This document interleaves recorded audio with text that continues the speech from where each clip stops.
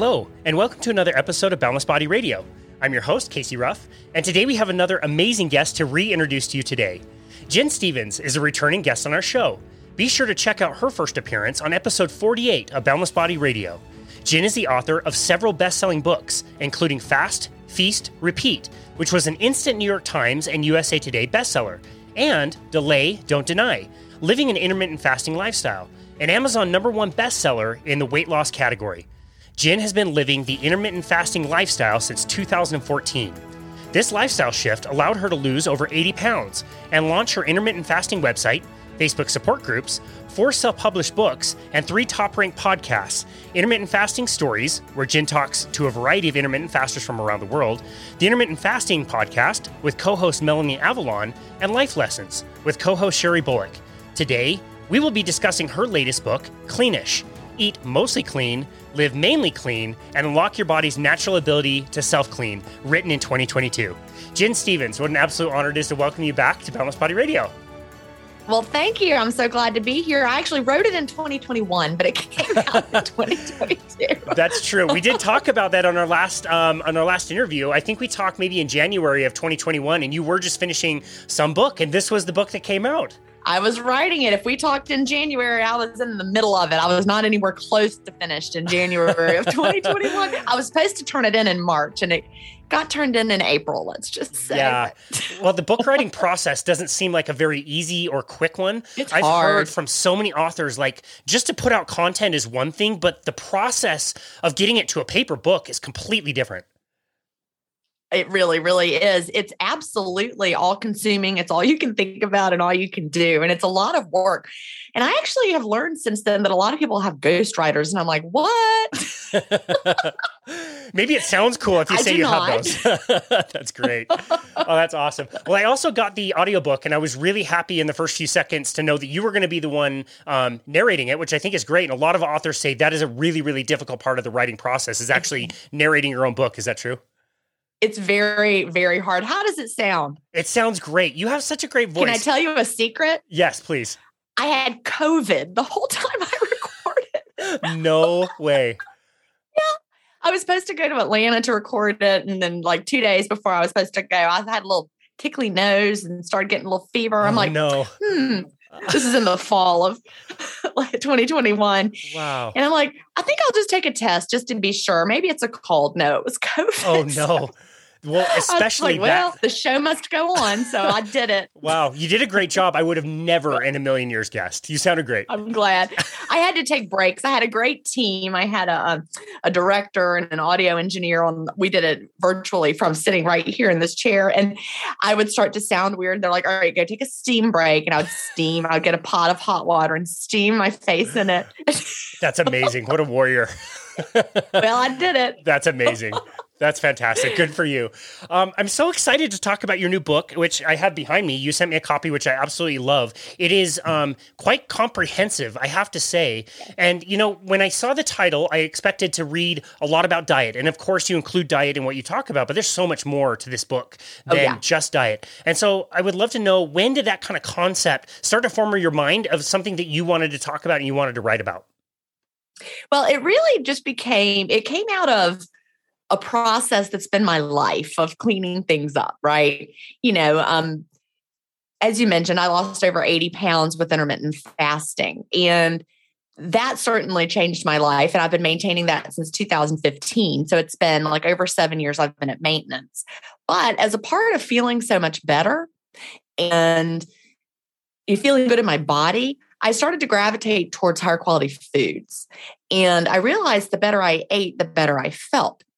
And so that was, the eating cleanish part that kind of developed over time. The more I learned, the more I realized why it mattered. We all have heard of clean eating, and we know that, it's bad to use certain chemicals in our homes. We all kind of know that in the back of our mind, but it sounds really hard and expensive and like we're not going to like it. So we just keep going, pretending like, well, there's nothing wrong. It'll be fine. We'll be fine, And I like to say that, sometimes ignorance is bliss as we're going through life, not realizing what's in our foods and what's in our personal care products and our beauty products. But on the flip side of that, knowledge is power.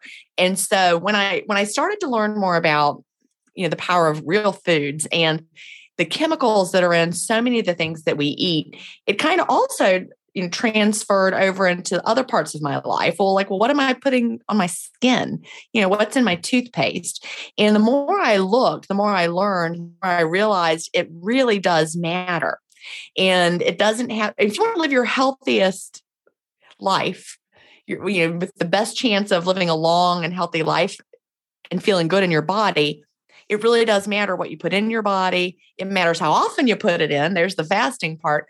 But it also matters what you put on your body or surround yourself with. And we're in a world now that's very, very different from how it used to be 20 years, 30 years ago, 50 years ago, and so forth. But it doesn't have to be complicated or expensive. There's so many great options out there. And there really are things we can do that are easy to do and don't cost more. And these products and these foods, the foods are better. They taste better. They're more delicious. You feel better after you eat them when you're eating real foods. And when you're using the products, you may find allergies that you thought you had, they go away because you're lowering your toxic load. So it really just becomes, it's like the snowball effect. You change one thing, you feel better, you learn more, you change something else, you feel even better. And then the changes just build up until your life looks completely different. So that's really what happened for me. Did I just talk in circles or did that make any sense? That was perfect. That was great. It's so interesting. I do want to talk about, some of the products and things that we use on our skin and inside our body. I wanted to kind of start with food. And it's really interesting. I notice more often than not, this becomes the catalyst. It almost seems like people start with food and that leads them to address other things in their lives and to clean up other things. But it can also lead to this kind of obsession, I guess I would say, is like, I want to eat better, but then there's no end to me wanting to do better and better and better. And so now I'm, obsessing about the foods that I'm eating in my body. Everything has to be organic, grass-fed, blah, blah, blah, whatever. And that might not even be possible. Yet it's almost like the stress of trying to eat perfectly clean is almost counteracting any benefit I might be getting from really good food. How do we know where to draw the line? Well, that's where the ish comes in.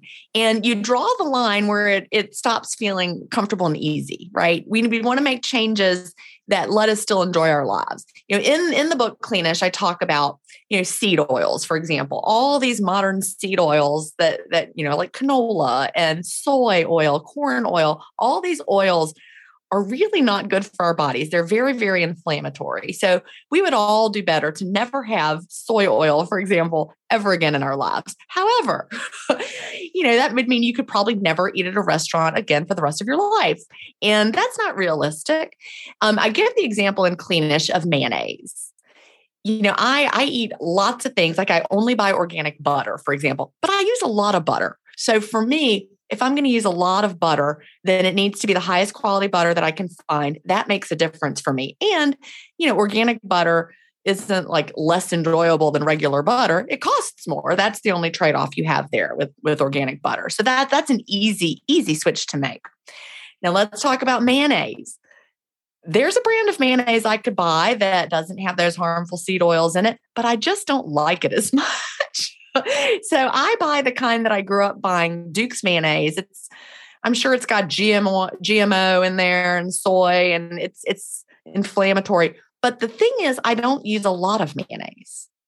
Like I use mayonnaise sometimes. Like, if we have a grilled cheese sandwich, for example, I'm going to put a little mayonnaise on there. Or if I have an egg sandwich, I pretty much only eat mayonnaise on something like that. It's a rare kind of a thing for me. So I use the mayonnaise that I like. I use Duke's mayonnaise. It tastes the best to me. I've tried the other one. I like Duke's more. So because I make the effort on the things that I'm using most of the time and the things where it really matters the most, it's okay that I've got standard mayonnaise in my refrigerator. That's the point about being cleanish. Yeah, I absolutely love that. What a great example. And I have to say, like, I think we're going to throw a lot of brands under the bus in this conversation where we're going to lose a lot of potential sponsors, but maybe Duke's will be willing to monetize this podcast and sponsor now that we gave them a plug. Well, That's great. I don't think I would let Duke sponsor me, even though they do make delicious mayonnaise. They make great stuff. If they tried to sponsor me, I would have to say no. Although that would be kind of funny. The mayonnaise that's so good, I don't care. No. Yeah, exactly. Hilarious. Well, you gave a great example. And I think of in my personal life, I give people definitely a pass when it comes to condiments because you're not going to eat that many of them. But one of the things that I am completely 1,000% aligned with, grass-fed, grass-finished, pasture-raised. I want my meat to be the very absolute best quality. If I could meet farmers, I would do that. But I don't like the taste. I have such a tough time with the taste. I don't know if it's the plants around here or whatever. And so it's hard to ride that line of like, I believe in this so much, but I know that if I do this, I actually will have a really tough time eating this food. I won't enjoy it. And so it's, again, it's kind of tough. Yeah. So we all have to decide. I used to not like the meat as much, but my tastes changed for that over time. So now I do prefer the meat.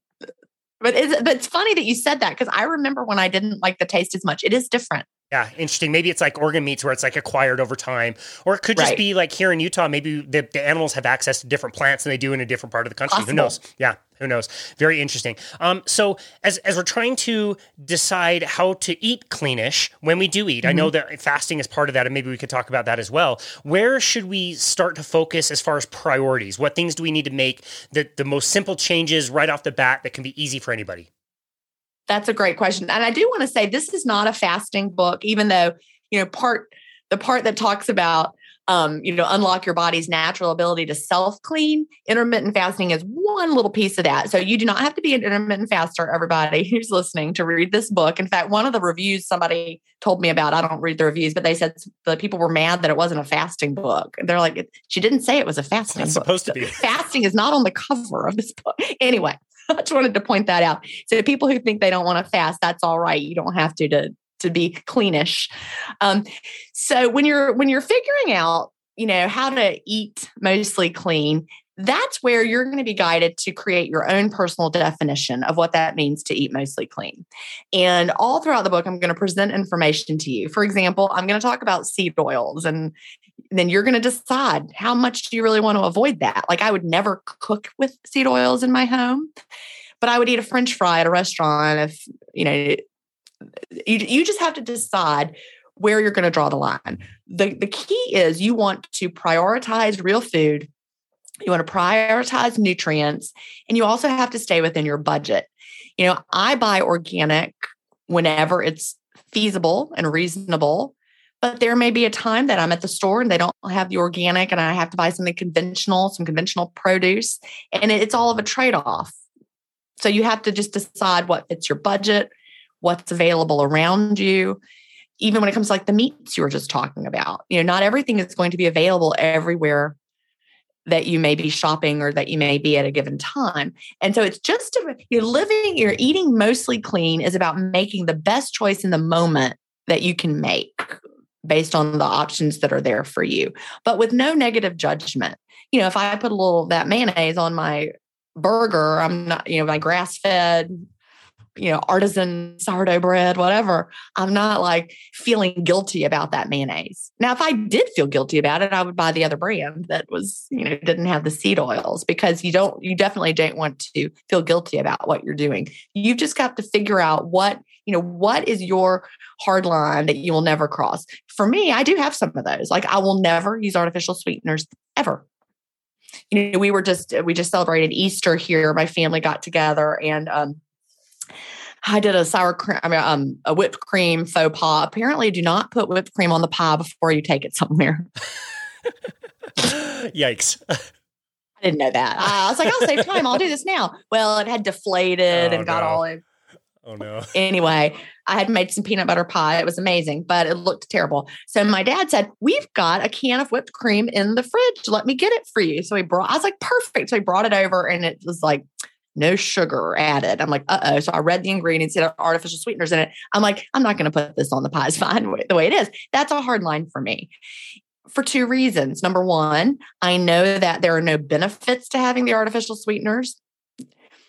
Number two, they're also can be harmful to our gut microbiomes. So nothing good. Also could do some bad things. And I don't like it. Yeah. Perfect. I don't like the way it tastes. It would have ruined the pie. So for me, it's a very easy, I'm not going to cross that line because I don't like it. There's no reason to use it.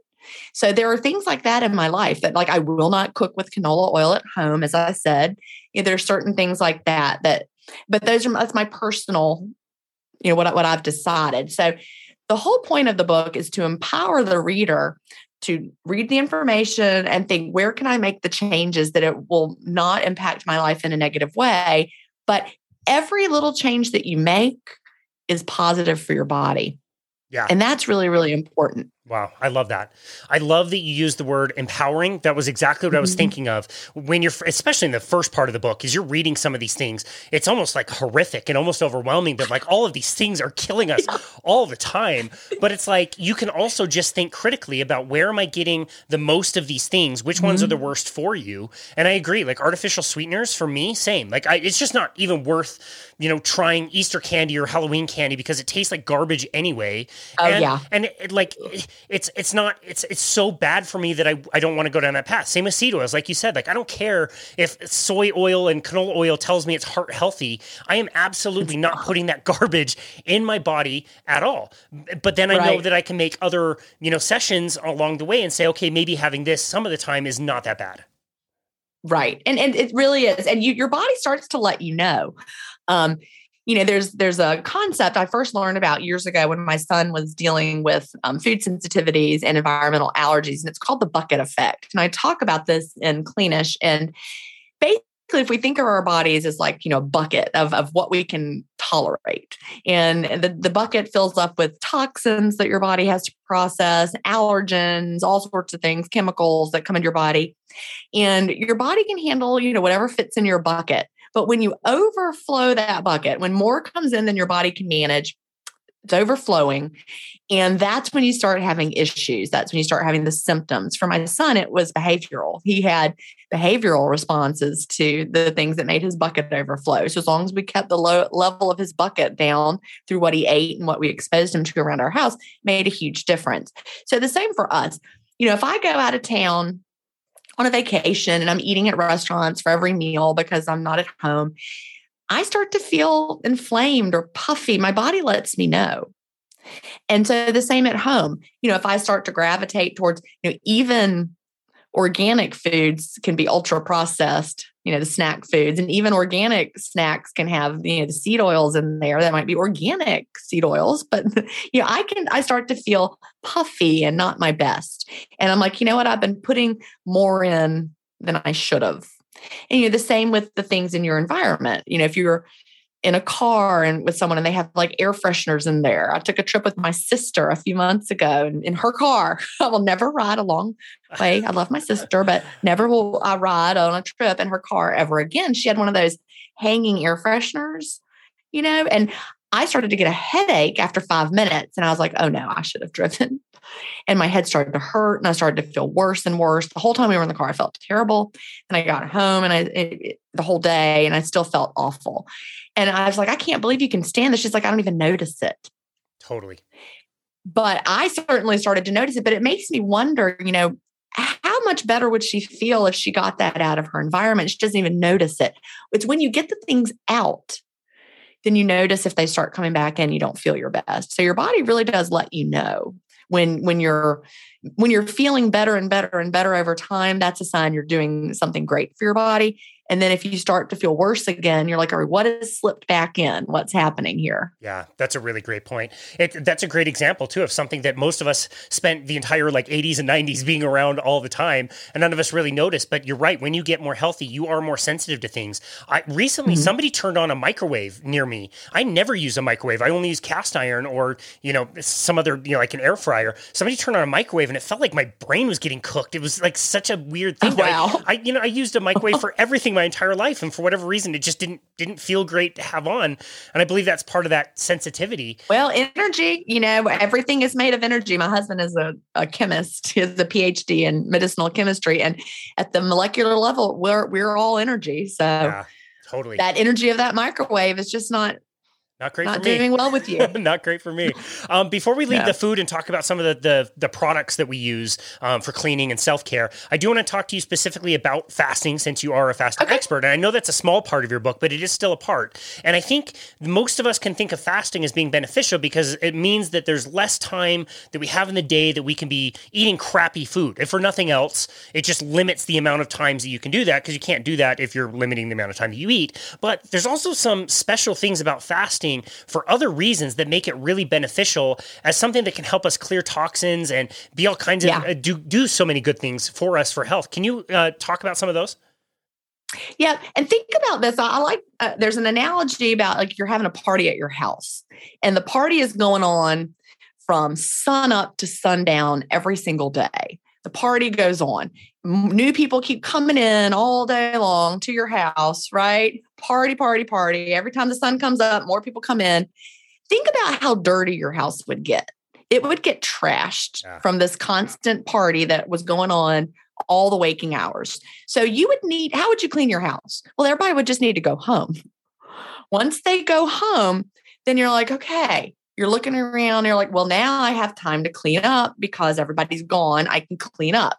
So just like you don't want to have a party every day or your house would be destroyed, we kind of do that in the modern world when you start eating first thing in the morning and you eat snack all day long. And then you go to bed, then you wake up the next day and you do it over again. You know, your body needs time for self-cleaning and for repair. And the modern food landscape of eating from sun up to sundown and then beyond even every single day does not give your body the time. You know, the little 8 hours that we're sleeping is not enough for your body to do all the cleaning that it needs to do. And so that is why fasting is so great.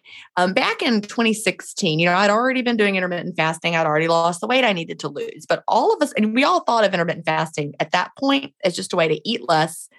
And it was a great way to lose weight. That's pretty much all we knew. Then suddenly in 2016, the Nobel Prize for Medicine was awarded to a researcher who was studying autophagy. And we were like, what is that? We'd never heard of that before. I guess unless you were a researcher, you hadn't, you know, a high-level biologist had heard of it, but most of us had not. Well, it turns out that we need to have a certain amount of autophagy going on in our bodies, and that is our body's self-cleaning mechanism. It's where our body, you know, get down at the cellular level, is recycling old proteins and cleaning up junky cell parts.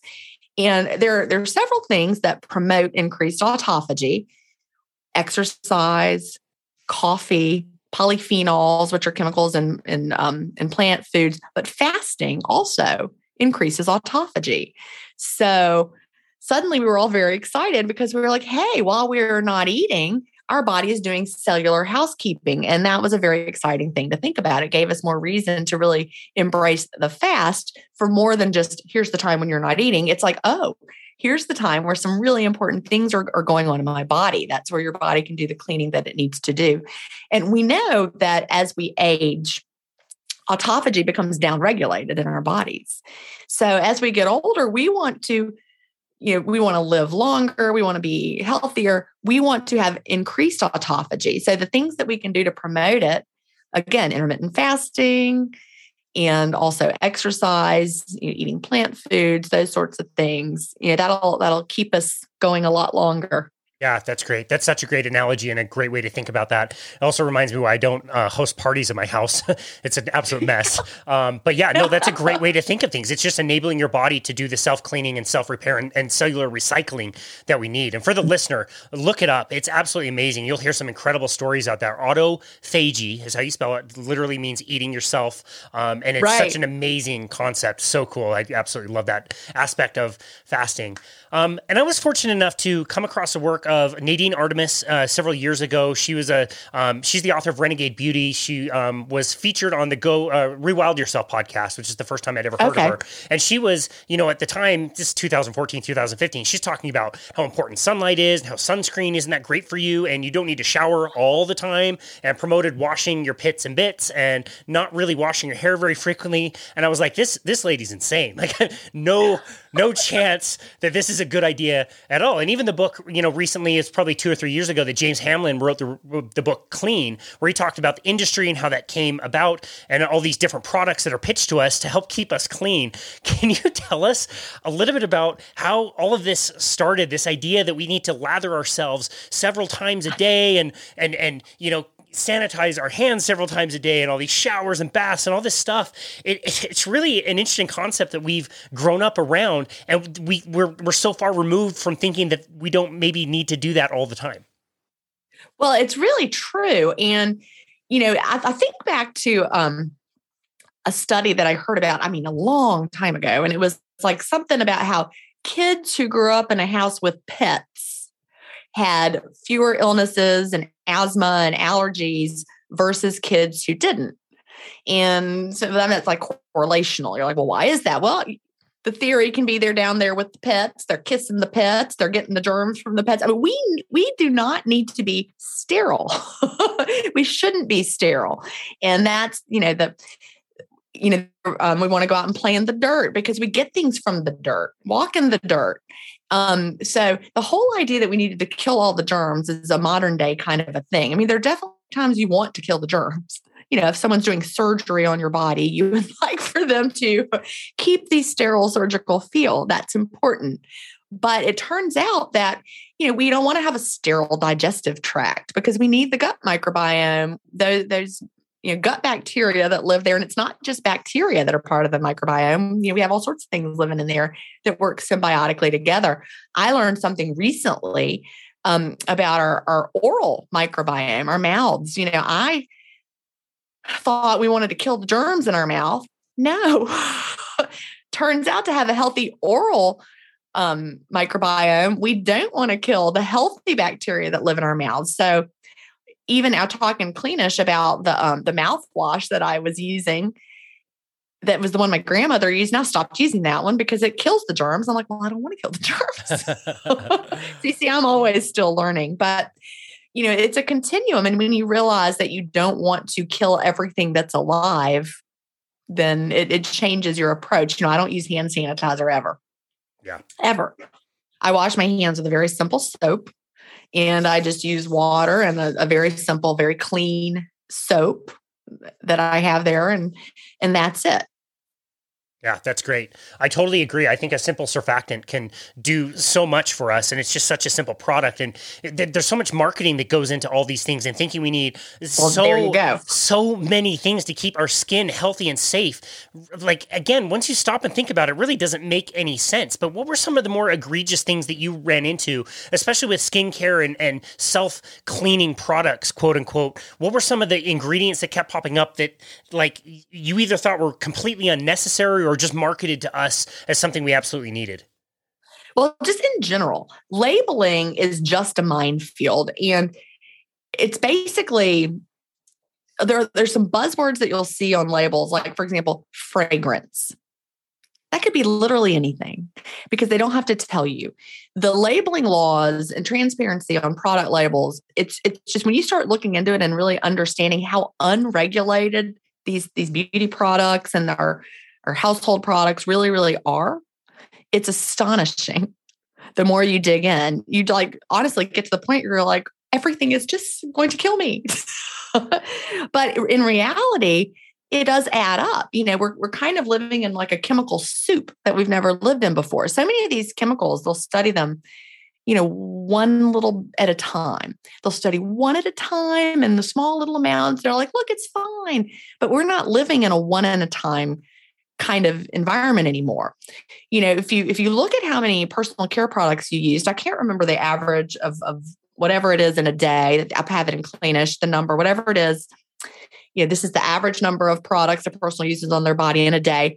I thought I was a pretty simple person. I used like way more than that, from the time that you brush your teeth and wash your face and hair, shampoo, conditioner, body wash, your foundation, everything that we're putting on our bodies, deodorant, so many things. And so it's all just adding up all day long. And I remember someone saying, yeah, but if you're putting it on your skin, that doesn't matter. That's not important. And they were arguing with me that got into your body. I'm like, you know it gets into your body, because when you look at people who are taking transdermal medications, like, for example, the nicotine patch, they put that nicotine patch on their skin and it goes through the skin and gets absorbed into the bloodstream and goes all over the body. The same is true with, like, hormonal birth control patches. Everyone understands that those work.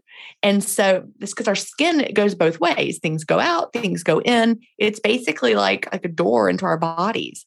And so anything you're putting on your skin is going throughout your body. And so if it's not something you would feel comfortable eating, you really probably don't want to put it on your skin either. And that might sound crazy, but it's true. So you want to look, and that doesn't mean that your skincare products are going to taste delicious, but I don't want you to eat them. But if they're so poisonous that if you ingested them, you'd have to go to the poison control center, you don't want it on your skin either. Yeah, that's a really great point. I do want to talk specifically about showering itself. This is very, very high level, just general, but what ways can we be thinking about how frequently we should be showering and what that process should look like? Do we need to be showering daily, twice daily, 3 times daily? Okay, now see, I'm a daily shower because I just like to. Perfect. Yeah, that's a great example. A lot of people do it because they really enjoy it and they are... I feel better when I take a shower every day. And my hair, if you can see my hair needs to be washed every day. And I know the people who are like, no, it doesn't. If you stopped, you would see. I like to wash my hair every day. I just feel better. So, but I'm using, clean products in the shower. There's a brand that I prefer, that I like. And I know that they've done all the work for me. And so they have a list of things they would never allow in their products. So I just buy their products. They work for me, the shampoo, the conditioner, I wash my face and the body wash. I'm good to go. So, I'm not trying to kill all the germs off my body. I'm just cleaning off. Perfect. But, there may be someone else who again, they're like, I don't want to wash my hair that often. And it's just really a good personal choice in your definition of what would feel right to you. Gotcha. Besides buying your book, which you make a ton of really practical suggestions, and I'd recommend anybody grab your book because it is very informational. It's very practical, like I said. How do people know which products are better for them and which products are worse for them? That's a great question. And I walk you through it in Cleanish. At the end of every chapter, there is a point for the reader to take action, also to reflect. So you spend part of the time reflecting, like you're actually going to go to your pantry and look what's in there. And you're going to go to your bathroom cabinets and look what's in there. So this is not the kind of book you sit down and start on page 1 and you read the whole thing and they're like, all right, I read that. I can do. No.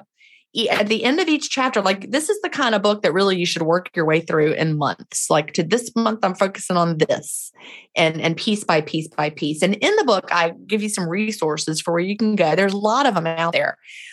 Resources to go and check your products. For example, the Environmental Working Group is a great organization, and they do the research for you. And you can use their app and you can look things up and you can find the ratings for different products. That's how I, found the mouthwash that I talked about in Cleanish, because it was one that was rated higher. I just went to the category, started searching, and it was a highly rated option. So I'm like, all right, I recognize this brand. I'm going to buy it. And so it's really easy to do. There's also an app that I didn't know about when I wrote the book. A friend of mine told me about it. It's called Switch Natural. She doesn't know me. I don't know her, but it's a really great app. If I had known about it when I wrote Cleanish, I would have put it in the book. But you have to pay for it. The EWG app, Environmental Working Group app, is free. But the Switch Natural app, it lets you take a photo of an ingredients label. And then it tells you what's in there, like what's hazardous and what is not. So I love that app. Switch Natural, again, is the name of it. And she doesn't know me. I don't know her. I'm not making any money from suggesting it. It's just a great resource for checking your products, because so many of the products I talk about this in Cleanish a good bit. We're victims of something called greenwashing. And it happens in the food industry, but also in the cleaning products and our personal care products, because you realize they use buzzwords on the labels that make you think their products are safe and natural, but really they're not. And when I really started digging in, I would have sworn to you that I was doing a good job. I was buying better options and doing a good job. And then I started looking them up. Like, for example, the hand soap that I used to have by my kitchen sink, it was dishwashing liquid, because I wash my hands in dishwashing liquid. I use them for the same thing. But I was like, this is a good brand. It's one of those brands. It's cleaner and safer. So then I looked it up in the app. It had a very, very bad ranking. I was shocked. In fact, when I compared it to that blue dishwashing detergent that so many people use, they use when the oil spills on the animals, that one rated higher than the one I'd been buying. Wow. Blue Dawn rated higher than the one that I thought was a natural, better choice because of the greenwashing. And I was shocked. So I made a switch to a different brand completely that rates really, really high, better than the blue one. But my friend who was using the blue one was doing better than me. And I thought I was doing a good job. And that's greenwashing. And, you'll see it everywhere once you get in tune with it. You'll start reading labels and they make things seem so fresh and natural, and then they're not. Yeah, that's a really, really great point. I have loved that app. I use the one that you suggested, the EWG app, and to be able to walk around and type in things. I did the same thing. I thought I was doing okay with some of this stuff. I've been aware of this for a while. And, we buy a certain kind of hand soap that we keep in our bathrooms and whatever. And lo and behold, wasn't the greatest. I know that some of the fabric softeners I use are, they're just not going to be great. I know some of our dishwashing, chemicals and things we use for that are not going to be great, but I was really surprised that some of the stuff that I choose to put on my skin did not rate that well, even though it's marketed that way. It was shocking. Yeah. I bet it was the same brand. Probably. We can throw all of them under the bus. I don't even care. I think that's great.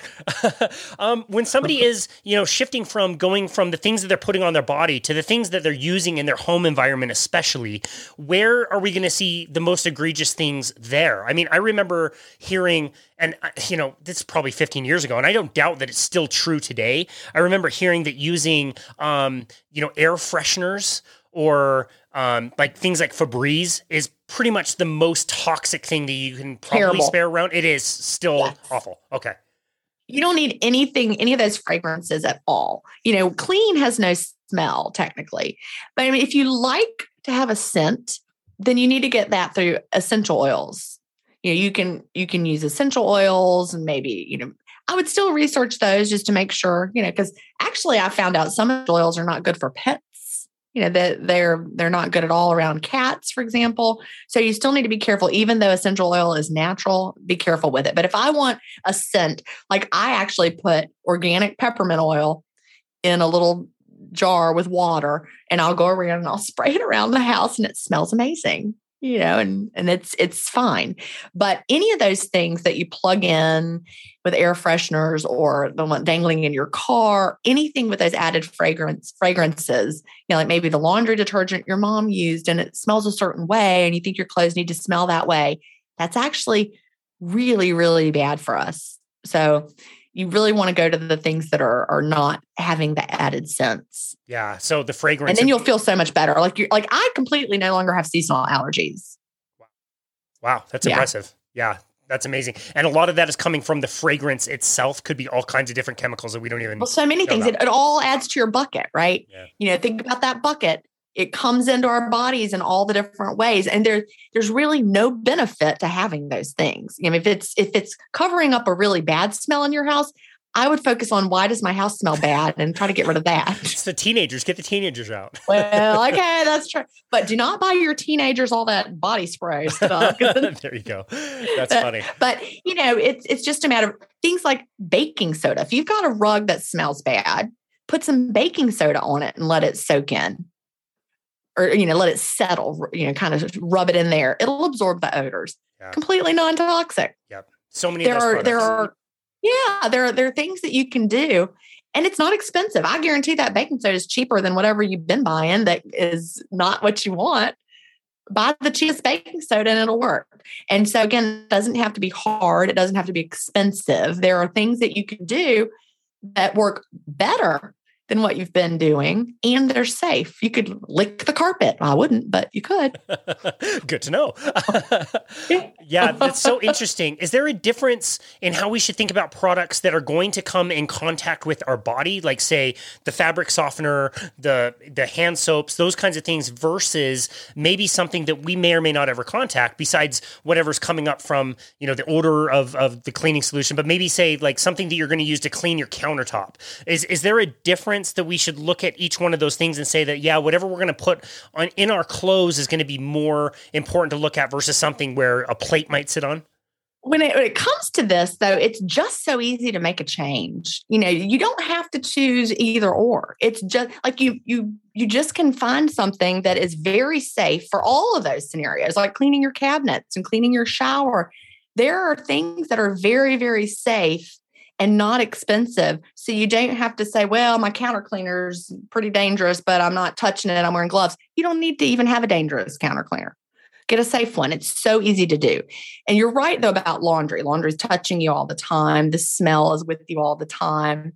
I went to a friend's house a couple months ago and stayed with her. And I came home and I'm like to my husband, like, smell my shirt. Because the fabric softener smell was like with me. And it didn't smell good. I mean, I wasn't happy about that. But you just get used to it in your environment until it's gone. And then you really, really notice it. Yeah. Yeah, that makes a lot of sense. It seems like something that would accumulate, especially if you spent a lot of time there. Now, I kind of look at this the way that you do, where there's kind of two sides of this coin. We want to reduce the overall toxic load, but we also can do things like fasting and eating clean and all these other things that will help us get rid of the toxins ourselves. So in that bucket scenario, we're putting less water in the bucket, but we're also figuring out how to get water out of the bucket so we can, withstand more toxins if we have to go and visit friends for a few days, or we have to go on vacation and not eat our ideal diet. What are some of the things that we can do to our own bodies to help enable us to deal with toxins much better? That is a great question. I'm glad you went there, because that's the part of the book that talks about unlock your body's natural ability to self-clean, because our bodies are great at detoxing. And we've got organs that do that for us: our liver, our kidneys, our skin. Our bodies are great at detoxing, our lymphatic system.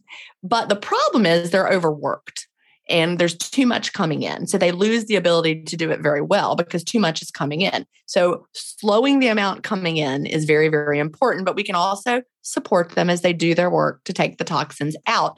And one great way is also with what we're putting in, real food. Because real food contains chemicals in it, the phytochemicals, the vitamins, the minerals that actually work with our body's self-cleaning mechanisms. They work with our liver. Like our liver can't do its job without certain nutrients that it has to have to do the detoxing. So it really is as simple as put less in, and then your body won't have as much to clear out, and put in real food, because the real food actually helps your body do the work it's supposed to do. Fasting also helps with that. There are other things you can do, like using a sauna, exercise, grounding, which is you walking on the earth and letting your body have its natural, discharge. That sounds very woo-woo, but it's true. It's very anti-inflammatory for your body. It's why we all love to walk on the beach. It's doing something for us we didn't even know. But, all the things that you can do to help your body, to support your body as it does the work that it's meant to do. You don't have to do a special detox or drink a special tea or do anything like that or pay somebody a lot of money. You just put in real food and don't put things into your bucket whenever you can. Yeah, gotcha. Okay, that's a perfect segue into what I was going to ask you next. The company I used to work for produced a detox program thing that you had to buy, and it included supplements. It included fiber as one of the supplements, and the amount that somebody had to take would just blow up people's guts. It was horrible. But we would tell people, you need to buy this every 6 months to help your body detoxify, and it was a complete elimination. You had to use these meal replacement shakes, and for sure the company made a lot of money when we sold those. Do you support or think that people need to buy detoxification products? Or is that just a bunch of hogwash and a great way to make money? Let's just think that for thousands of years, the human body was unable to detox until people came up with these magical solutions to sell you. Everybody knows that. Yeah. Does that make any sense? If someone's trying to sell you something, then you can pretty much be sure you don't need that thing, because they're just trying to sell it to you to make money. That, all these things are free that your body can do it. Obviously, fiber is important, but you get that from real food. And there's lots of different kinds of fiber in the foods that you're eating. So if you're just taking fiber supplements, that's, you're getting like this version of it versus eat some beans, have some vegetables, have some whole wheat. Your body knows what to do with that. And it also feeds your gut microbiome really, really well. You want to have a gut microbiome that you can break these things down for you, because it also, they release certain chemicals that can either be harmful or helpful to you, depending on what you're feeding them. If you're eating the standard American diet, you're feeding the bad gut bacteria, they will proliferate and they release a lot of chemicals that lead to inflammation, weight gain, not feeling well. Versus if you put in the kind of foods that feed the bacteria we want to have in there, you're not needing to take a fiber supplement because you're eating the real foods that feeds your gut well. And then your gut releases the chemicals that are beneficial for you. So we really work together along with the guys that live in our gut. Yeah, that's such a great point. I'm struggling to recall on the cave paintings from ancient times, like somebody using the celery juicer. I don't recall ever seeing that. So we must have had some way to detoxify. I will say that the best thing that detox kit that we would sell people, the best thing I ever got out of that was it was a great opportunity for a coworker white elephant gift where I relabeled it into a retox kit and threw like gas station nachos and some Swisher Sweets and a really cheap bottle of whiskey in there and like great ways to like detoxify the body. And that was good for a few laughs, and that was about it. Yeah. Well, that's great. So again, we kind of already asked this, and you've already kind of alluded to this. There is a certain style of your book and a certain way that you want people to go through your book and understand this and approach this. But for somebody who's maybe feeling a little bit overwhelmed, what are some of the ways that they can just get started and keep things really easy? Just take it slow. Get the Environmental Working Group app and look at the things you use the most. And again, as I said before, ignorance may be bliss, but knowledge is power. And when you start to realize that some of the things you've been using are not good for you at all, you can start to throw up your hands and say, forget it. It's too much. I can't do it. But for every one switch that you make, that's a positive switch. And so instead of feeling overwhelmed, because we can't live in a bubble and we're not going to be perfect, you're going to make the changes that you can make when you can make them. And that's it. When you know better, you do better. And so the more you learn, the more changes you'll be inspired to make. And then you'll just start to feel better. And it's again, there, we can't like here's what happens after 30 days, there's no like big headline like that. It's not like that. But the first time you go somewhere and you have the experience like I had in my sister's car and you're around fragrance and you're like, man, I feel awful. Then you'll realize how much better you're feeling in contrast. Like, I don't know that I used to realize how bad I felt all the time until now. I only feel like that very rarely. And so it's a much bigger contrast. So I think I just moved through life feeling awful all the time. But as you start making these changes, you'll feel better and you'll have these experiences that remind you of why you want to keep moving forward. But it really is, like I said, it's a process. Don't expect that you're going to make all these changes. Don't expect that you're going to be perfect. Perfection is not required. That's where the ish comes in. Yeah, I absolutely love that. That's such a great way to say that. And I agree with you 100%. I think most people are so used to our current lifestyles that they have no idea how they could be feeling. And everything that's just kind of average for everybody is absolutely not normal. And if people took some of those steps, they would start to understand like, oh, I don't have to have brain fog. I don't have to get starving at 3 p.m. I don't need to eat breakfast every single day and have all the energy I need. I think that's a really good point. Tell us a little bit about the importance of journaling through the book. I hate writing in books. And your book especially is just so beautiful, but it is important to jot things down. And there's something about the process of actually writing, putting pen to paper that makes it feel like something is coming out of me that I wasn't even maybe thinking. And the pen is moving into words that I was like, holy smokes. Like, I didn't even think I thought that way. And clearly I do. Why is that so important to you? And why did you want to include that in the book? Well, it is really powerful. And if you don't want to write in the book, you can get a free download at jenstevens.com/cleanish. You can get all the pages and print them out. There they are. But, there's, I was a teacher for 28 years and we learn in many ways, but the tactile writing actually is part of the learning process for many of us. So you learn more. If all you do is see it, or if all you do is hear it, that's not enough. You need to experience it in all the different ways. So if you're reading something and listening to it and doing some writing about it, then you're really going to really get that into your brain. Journaling is a powerful way to make you slow down and work with the content as well, because you have to process it.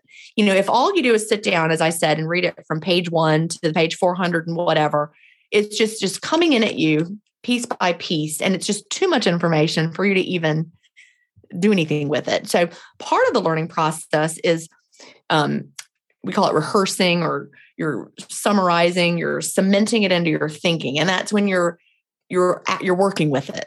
So when you sit down and you're journaling about it, you're thinking about what you just learned in the book that you read or what you heard, and you're actually engaging with it. And it's the process of engaging with it that puts it more into your long-term memory. You're going to remember it. You're going to be more likely to act on it. So it's a very, very important part of the process that I don't want people to skip. Yeah. Because it does feel like work. But, I said this at the very beginning of the book about, how to use this book. And change doesn't happen from the reading of the book. Change happens from the doing. And so you're going to have to do some things in order to make the real changes. Yeah, that's a great point. And I totally agree. It's the reason why I can dictate something really quickly in my phone, and then a few minutes later probably forget what I said, yet I still keep a handwritten to-do list every single week and cross things out manually. And I can pretty much remember those things because of the act of writing. And it does help sink in that learning. So I do really appreciate that. Your book's been out for a little while, long enough to have some really cool success stories. I'm wondering if you have like 1 or 2 success stories that kind of come to mind as some of your favorites since putting out this book.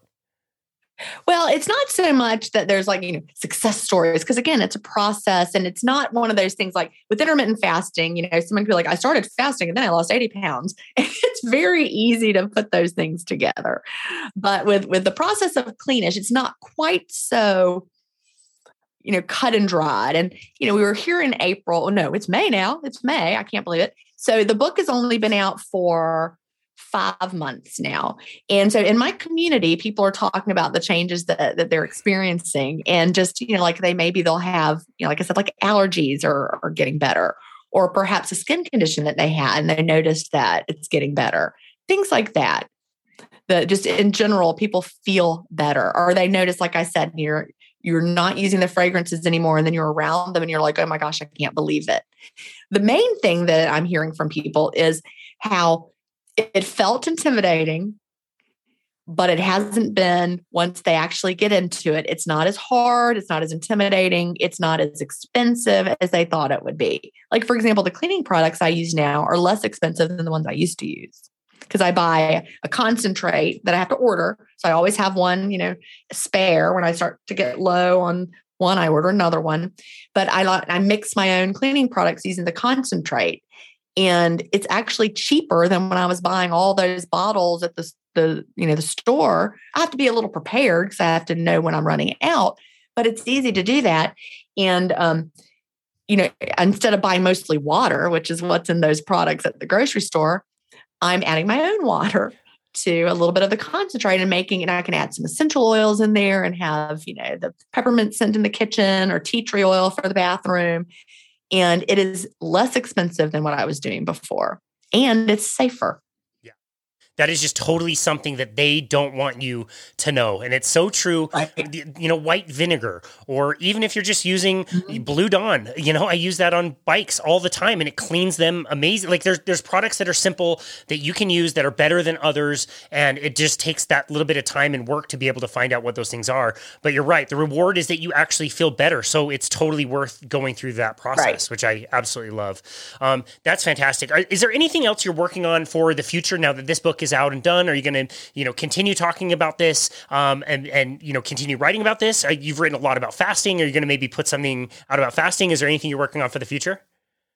Well, I am working on some other things. I can't really share them yet because we're not, my editor and I are still discussing the final products. There will be some more books. I'm not going to write any more books about how to do fasting. because I've already written one that I think says it all. You've covered that. I've covered that. I do in the future want to have a revised version of Delay Don't Deny. That one is self-published and it's been out since 2016. And it's time for that one to have a little bit of revision. So I have one more project in between. And then after that, I think we'll have a Delay Don't Deny revision. It's definitely time for that. But I would like that one to be traditionally published as well. So we'll see what happens there. But we need to update success stories in there and a little bit of the little tweaking of the wording that I've, evolved from since 2016. But I'm definitely not going anywhere. My intermittent fasting stories podcast is now coming out twice a week. I have left the intermittent fasting podcast. So that's, I have to get that out of my bio because I'm no longer doing that podcast with Melanie Avalon, but there's a new co-host replacing me. So.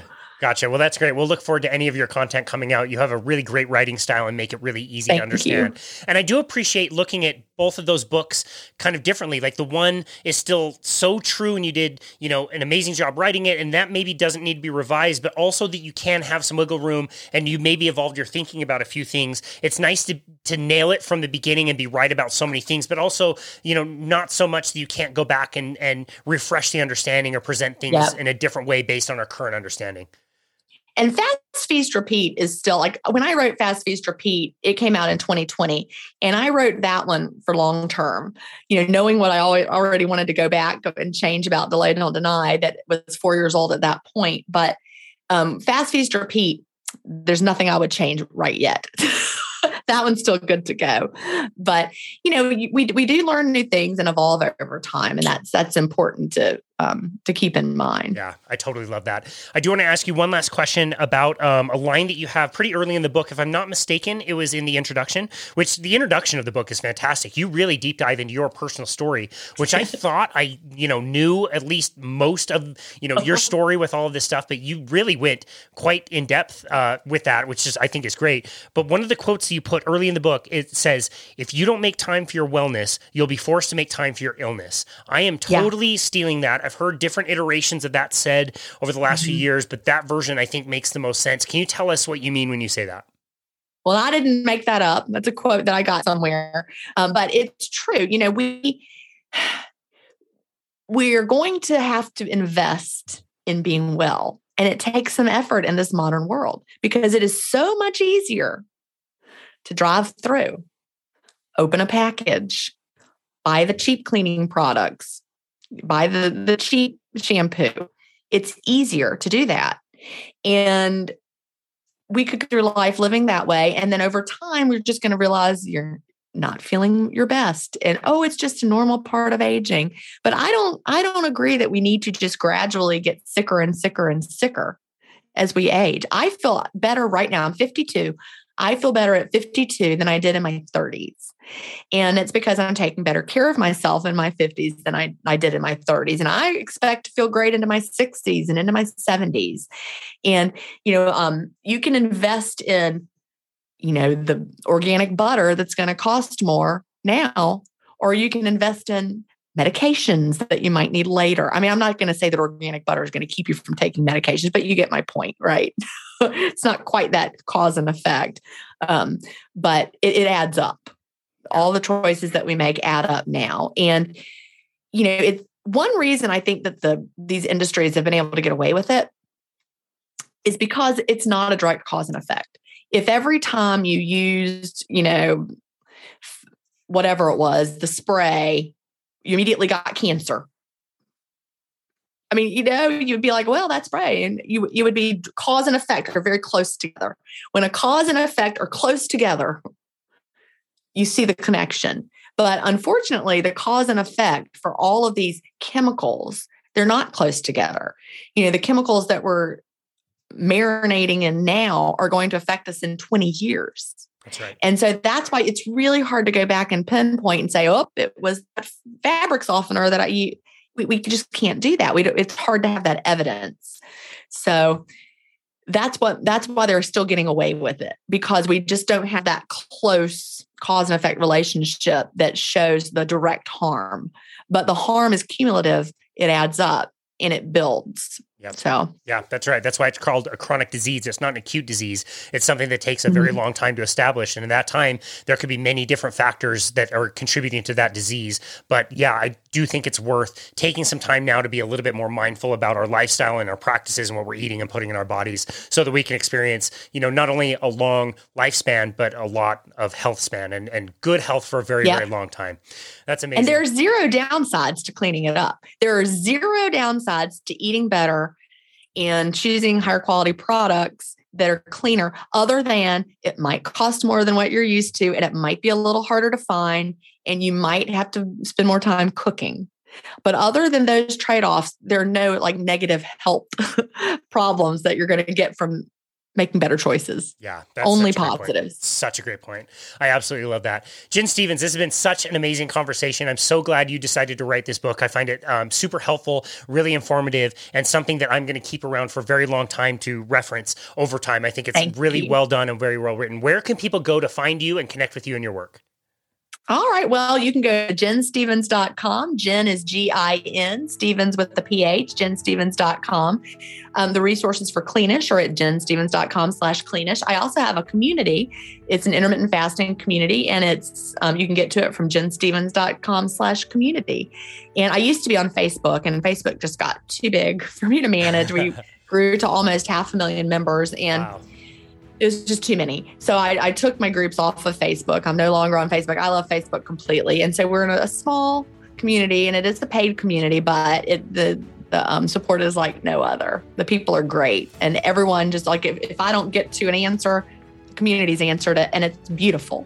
Yeah, that's incredible. That really is the power of groups. And when you get a bunch of people together, it really is wonderful to get everybody helping each other and really taking ownership in that and really helping each other out. It's huge. Absolutely. The problem with Facebook is when you think you have 300, let's say one of my groups had 300,000 members, somebody would come along and give advice that was not in line with what we thought. Good point. Someone would wander in off the street, answer the question in a crazy way.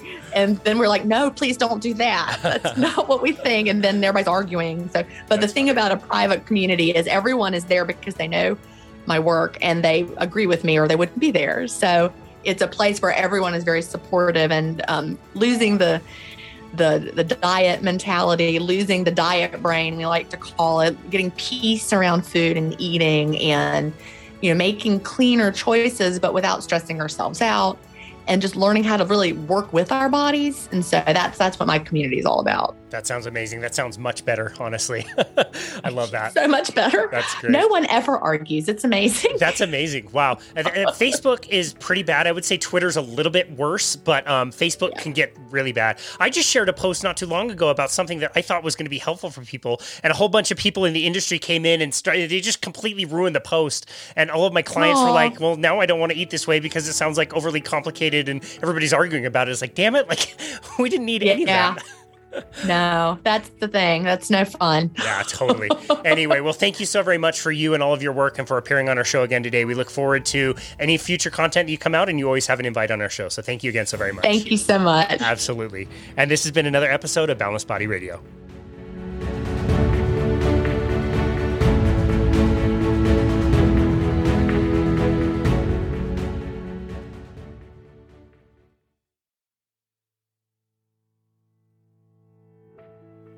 As always, thank you so very much for listening to Boundless Body Radio. It's really inspiring and amazing to see some of the reviews that we have been getting, and also to receive so many messages and emails about how these episodes have improved our listeners' lives. And so thank you so very much. We are so happy to bring these episodes to you and provide them for free, and we really hope that they help you in your life. We have just passed 2 major milestones, which is absolutely mind-blowing to me. And basically, we did both of these in pretty much the exact same day. We have just passed 100,000 downloads worldwide of Boundless Body Radio, and we have just launched our 250th episode, which is absolutely amazing. Like I said, I never imagined we could reach that many people. we always want to keep you updated on things that we're doing on our website. So if you go to myboundlessbody.com, you can always see what we're up to. This month, we have a link that you can go and schedule a functional movement screen, which we do virtually over Zoom. A functional movement screen is a series of 7 different movements and 3 different clearing tests, which is designed to find weak links in the body, such as muscle imbalances and joint stability issues. It's a really great tool for discovering inefficient movement, and even if you're not experiencing pain in certain areas of your body, it's something that can prevent injury later on. Some muscles need to be stretched, some need to be strengthened, and we can help you create a plan around that so that you can stay healthy and continue to move well for the rest of your life. So again, you can go and schedule that at myboundlessbody.com. You will also see the other services that we offer. You can always schedule a complimentary 30-minute consultation with us to really chat about anything that you like. And remember, if you are enjoying Boundless Body Radio, please take a minute, give us a rating or review on Apple. It really helps get this passion project out to other people. And thank you again for tuning into Boundless Body Radio.